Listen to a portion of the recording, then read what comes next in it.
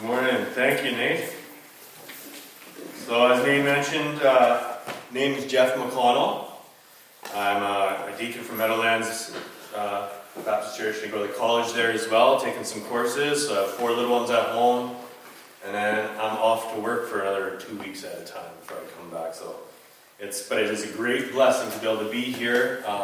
Been to this church I think once before, maybe like 5 years ago. So it's nice to be a part of a sister church and find new family members, long lost family members, and so it's awesome to be able to open up the Word of God to you. So first things first, let's pray, and then we'll dig in. Father in heaven, we thank you for this time to be able to come together still yet, even with different restrictions coming our way, but we are a persistent spirit in the gospel. And we love you, we love your word, we love fellowship, and so we thank you for continuing to endure through this, that you've given us the Spirit in order to do so. Open up the word to us, we pray, in Christ's name. Amen.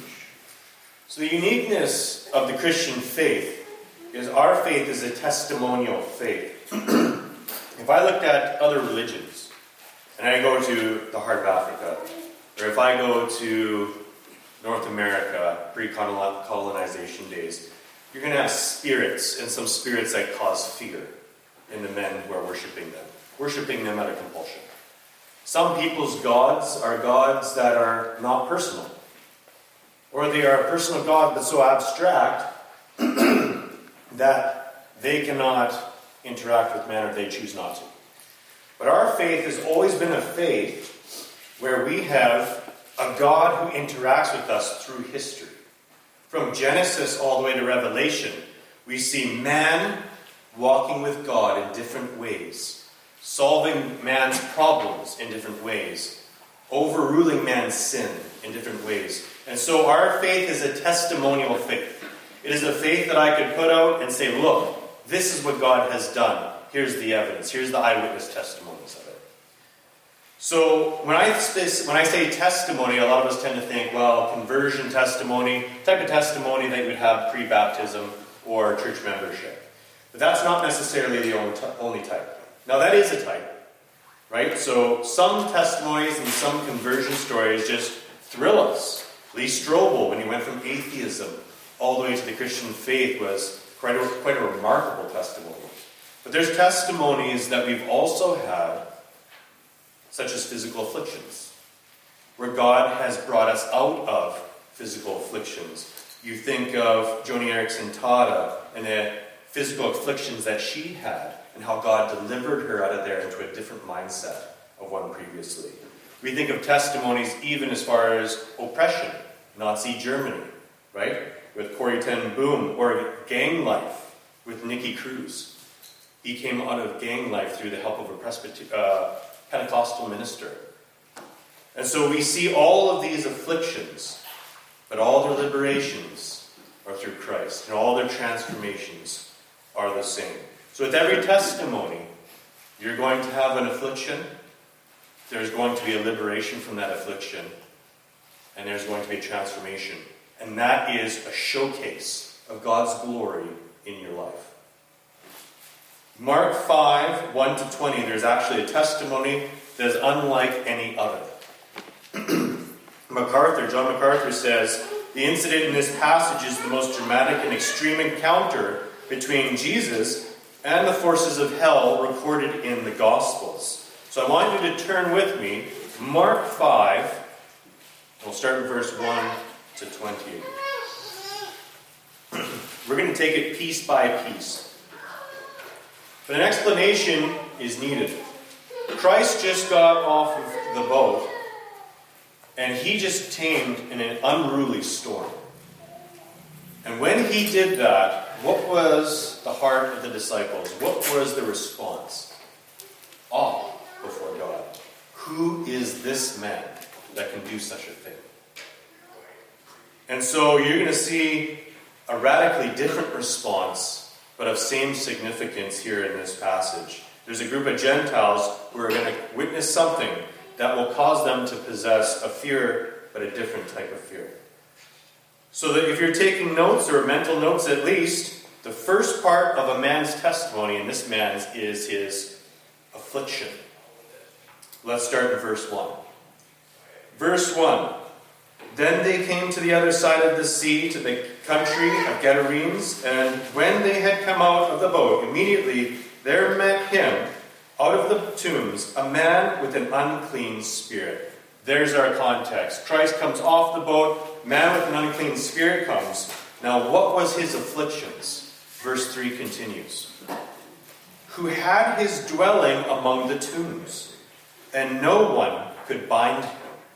Not even with chains, because he had often been bound with chains and shackles, and the chains had been pulled apart by him, and the shackles broken into pieces. Neither could anyone tame him. And always day and night he was in the mountains, in the tombs, crying out and cutting himself with stones. You have a man who's going through self-destructive torment from an outside force, technically inside now. You notice the first part he mentions that he dwells among the tombs. He's making his home in an unclean place as an outcast of Jewish society. This is his home. No human should have a home like this. And yet this is where these demons have taken him in their affliction towards him. Notice that he is uncontrollable. That he was a threat to the safety of the people. Chains would not work. And so actually one of the other synoptic gospels mentions that people wouldn't go this way for fear of him. He breaks not only the chains, but the shackles around the chains, the hardest part, he shatters them into pieces. This man is possessing some form of strength outside of himself he cannot control. And so he is in affliction. And not only that, he is untamable, the scripture says right there. Verse 4, neither could anyone tame him. Every animal can be tamed by man. Not this guy. There's no rules to keep him in line. There's no person to put him in a check. He's on his own. He's overpowered by a force he can't resist. He's afflicted in every way. Almost like the mythological wolfman. He's at night in the mountains cutting himself. Could you imagine taking a piece of stone and producing extra scars? Day after day, it says in the scripture, on and on. This is his affliction. Second part is his liberation. What frees him from this state? Verses 6. Take a look with me in verse 6. When he saw Jesus from afar, so before he was close to him, long ways off, he ran and he worshipped him. And he cried out with a loud voice and said, "What have I to do with you, Jesus, Son of the Most High God? I implore you by God that you do not torment me." For he said to him, Christ said to him, "Come out of the man, unclean spirit." Then he asked him, "What is your name?" And he answered and he said, "My name is Legion, for we are many." Also he begged him earnestly that he would not send them out of the country. So now we know who is causing this affliction. It is this legion of demons within a man. And I want you to notice a few things. Verse 7, they cried out. They implored him. Verse 10 says, they begged him earnestly, these demons. The ones who have been oppressing a man for so long with terror are now in terror themselves from who they're walking in front of. And notice, their terror is warranted. They've identified who this man is. It says, Christ's identity in that scripture, Son of the Most High God, they recognize that. He's not a man. He's not just a mere man. He is the Son of the Most High God. He's not an angelic being, like Michael. He is the Son of the Most High God. And all the power that comes with that. And the second thing they noticed, and they cry out, "Don't send us away." Right? Don't torment me. That means they know Christ's ministry one day will be a ministry of torment towards them. They're fearful. And so they beg him. So how does Christ liberate this man? All we know right now is the interaction between Christ and the supernatural realm at this point. Verse 11. Follow with me. Now a large herd of swine was feeding there near the mountains. So all the demons begged him, there they are begging again, saying, "Send us into the swine that we may enter them." And at once Jesus gave them permission. Then the unclean spirits went out and entered the swine. There were about 2,000. And the herd ran violently down the steep place into the sea and drowned within the sea. So the violent nature of these demons is now transferred into the animals. Because the animals now run what? Violently down the hill to their own death and destruction. The self-destructive nature that this demon had on the man is now turned onto the animals. And God allows them to perish, but he will not allow the man to perish. He saves, rescues the man, and allows this other thing to happen. The pigs running violently is a clear indication. Pigs are stubborn creatures. They don't walk very fast. For them to possess some form of nature to start all of a sudden running crazy down a cliff into, right off the cliff to their own death is a supernatural occurrence that is going on here. And notice that Jesus gave them permission, the demons permission to do that. This illustrates Christ's sovereignty over the demonic realm. Before, when the disciples just got off the boat, they saw his authority over nature.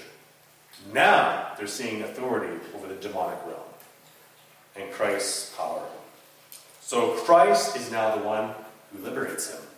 He is free. How did that change him? So next point, we have the affliction, we have the liberation, and now we're going to see a transformation in this man. Verse 14. So those who fed the swine fled, and they told it in the city and in the country. So those who took care of the pig went out and told people what's going on. And they went out to see what it was that happened. Verse 15. Then they came to Jesus and saw the one who had been demon-possessed, the demoniac, had the legion, sitting, clothed in his right mind. And they were afraid. Notice he is sitting. Another synoptic gospel mentions that he is sitting at the foot of Christ. He is sitting, he's not wandering the tombs anymore. He's not running off into the distance. He's not possessed. He's now sitting. He's now clothed. Another synoptic gospel mentions that he was without clothing. He is now clothed in modesty, in dignity, instead of what happened before. And he is in his right mind. He is not crying out in turmoil. He is not afflicting himself with pain. He's proper sitting down, and they saw it. Guess what they said? What was the response? What would be your response? Think for a quick second. If you saw something like this happen, a man you know was crazed, now sitting in a proper mind next to this other person that you've never seen before. Well, here's the response of what the people had. In verse 16 it says, those who saw it told them how it happened to him who had been demon-possessed and about the swine. Then they began to plead with him to depart.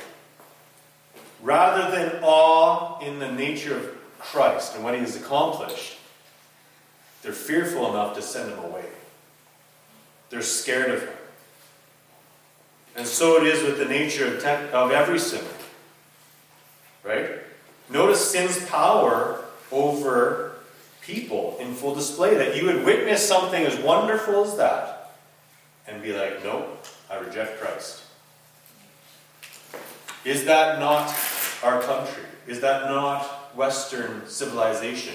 We see the beauty of what Christ has accomplished through schools, through godly political systems. We've seen what they've done with charities, hospitals. The beauty and everything, wherever the gospel went, flowers blossomed behind it. And man says no. We'll take that. But you can walk your own way, thank you. Not us, church. We won't do that. We take the blessing, but we want the one who gave us everything. as well. And so you see what a sad comment that a miracle is not enough to convince the hearts of the unbeliever. One commentator said it this way: what a sad comment on a man's fallen and unregenerate state is this, that a man should feel more at home with the demons than with the Christ who has the power to cast them out. So we walked through three major events of this man's life. We walked through the affliction, the liberation, and the transformation of this man. But the thing is that what happened in his life is parallel with what Christ does in ours. So many of us have testimonies, not necessarily of conversion, even though you might have that. We have testimonies where God got us out of sexual perversion, of sin that bound us, of different types of angers that consumed us for years, of bitterness. God has also got us out of physical afflictions. Some of our testimonies are more physical afflictions, especially with some of us that might be experiencing COVID these days, right? We've been sick, disabled, unhealthy. We felt useless in God's kingdom because we couldn't do anything except for pray. We felt that everyone else's gifts were above and beyond. Because of our physical afflictions, it brought us into a despair. So that is our afflictions. And not only that, but we've experienced afflictions at the hands of others. Abusive family relationships, ungodly relationships. And so it erodes our standing with God and the way that our fellowship with Him. And so we have those afflictions. All of us possess something of these. But guess what? We all possess the cure that God has given us in those afflictions. If you have a testimony, the cure is the same as the demoniac man. It is Christ. Christ got you out of it. He gave the Holy Spirit that He might save you. The gospel saved us. It eliminated our minds, and Christ has done work in our lives to take us away from those afflictions. Christ overpowers the spiritual deadness that bound us in sin. The Holy Spirit gave us power to go through that, to conquer it. That's why we see in the Scripture often victory we have in Christ. He conquers sinful addictions. He overpowers our physical despair. He could heal. And some of us might have testimonies of those healings. But some of us, He might give us contentment in dealing with that healing. And that is a testimony in itself. And Christ also overpowers our abuse, and He can bring forgiveness. And that might be your testimony. Some of you might have that. All of us are going to have difference in those things. And in Christ, we too have been transformed. You are now sitting by the Lord's feet in your right mind. Instead of wandering around the tombs of greed and covetousness, you're now content. Not seeking the ideal Canadian family, but the biblical family is now what matters to you. You are now clothed with dignity and modesty. Rather than any cravings for unlawful sexual affection or attention, purity and conviction of modesty is now there, where it never was before. Purity is now beautiful in your eyes. Why? Christ. He made it that way. He gave us the Holy Spirit that would change us. And now you too are sitting in your right mind. Rather than crying out in turmoil in your afflictions, you are now blessing God in His abundant mercy, and that memory is now etched in your minds of the mercies of God. You are trophies of grace, and every one of you has testimonial stories on that. So what should we do with those? You got them. No doubt some of you might have journaled them down. What should we do with them? Let's look at verse 18. And when he got into the boat, he who had been demon-possessed begged him that he might be with him. However, Jesus did not permit him, but said to him this. Now look here. Go home to your friends. Tell them what great things the Lord has done for you, and how he has had compassion on you. And so he departed and began to proclaim in Decapolis all that Jesus had done for him, and all were marveling. A different response. A man taking what he knew of Christ, his delivery, how he was delivered with Christ, running off and saying, look at what the Lord has done for me. That's what he ends up doing. See, Charles Spurgeon said this. said personal evidence of the power of grace has a wonderfully convincing force upon the person's conscience. Personal evidence of the power of grace, your testimony, has a wonderful convincing force upon the conscience of another person. First-hand evidence is what we use in a court of law, not second-hand. You bring second-hand, that's cast out. No one cares about that. That's not going to be valuable. The judge is looking for first-hand account. When you hear about somebody traveling, you don't want to hear about it from his best friend. You want to hear about it from him who is there, who saw it. That registers more with us. And so it is that you too have experienced affliction, liberation in some ways, and transformation. So therefore, go to your friends. Go to Beaumont. Go to Leduc. Put it on your Facebook page. Whatever you got to do, tell the world what he has done. Encourage your brothers. There's brothers who are struggling in this day and age and in this situation that we're in. They feel God is distant. Testimony reminds them God is not distant. The God of Abraham, Isaac, and Jacob is still here. He is still working among his people. And that excites us. What about the unbelievers? Tell them. Let them know about what Christ has done for you. And perhaps they'll sit there and they'll ponder it. I can't tell you how many times at work I've been able to explain something that God has done in my life, and the eyes all of a sudden shoot up. And it feels as though, almost as the scripture says, they marveled. And I don't know what God's going to do with those, but I leave those. If you don't have a testimony at all, if none of this makes sense to you, there's never been a time of affliction in your life. Never struggled with sin. You've never had a time where you felt liberated by Christ. You've never had a time of transformation. That's where you have to talk to Pastor Nate. Have a talk. He wants to talk. Talk to me. Whoever you got to talk to. Because we have some good news for you in the form of the gospel and who our God is. We can tell you who he is. But if you are a Christian, our scripture tells us that the Lord Jesus Christ has authority over all afflictions. He alone will provide us with the testimonies of liberation and transformation. Speak to the world and tell them your testimony. The big question really is, right now, who are you going to tell first? Let's pray. Father in heaven, we thank you that you are a God that works the miraculous through all times. That you are not just a God of the Old Testament or of the New Testament time of Christ, but we live in the day and age of the church. And your gospel is at work here too. We have testimonies of salvation where we could tell people of our struggle with sin and that you have relieved us of it and the peace that you've given to us. Let us proclaim those. If we have testimonies of healing, let us shout those out. Testimonies of affliction where we were burdened or depressed and you took us out of it. Let us speak those from the mountaintops as well. Let all the world know that you are a God who saves, you are a God who liberates and delivers sinners from turmoil. And you are the God of Christ. And we thank you that you do these things for us. That we are not distant from you, but you are here in a very present reality. And your mercies are new every day.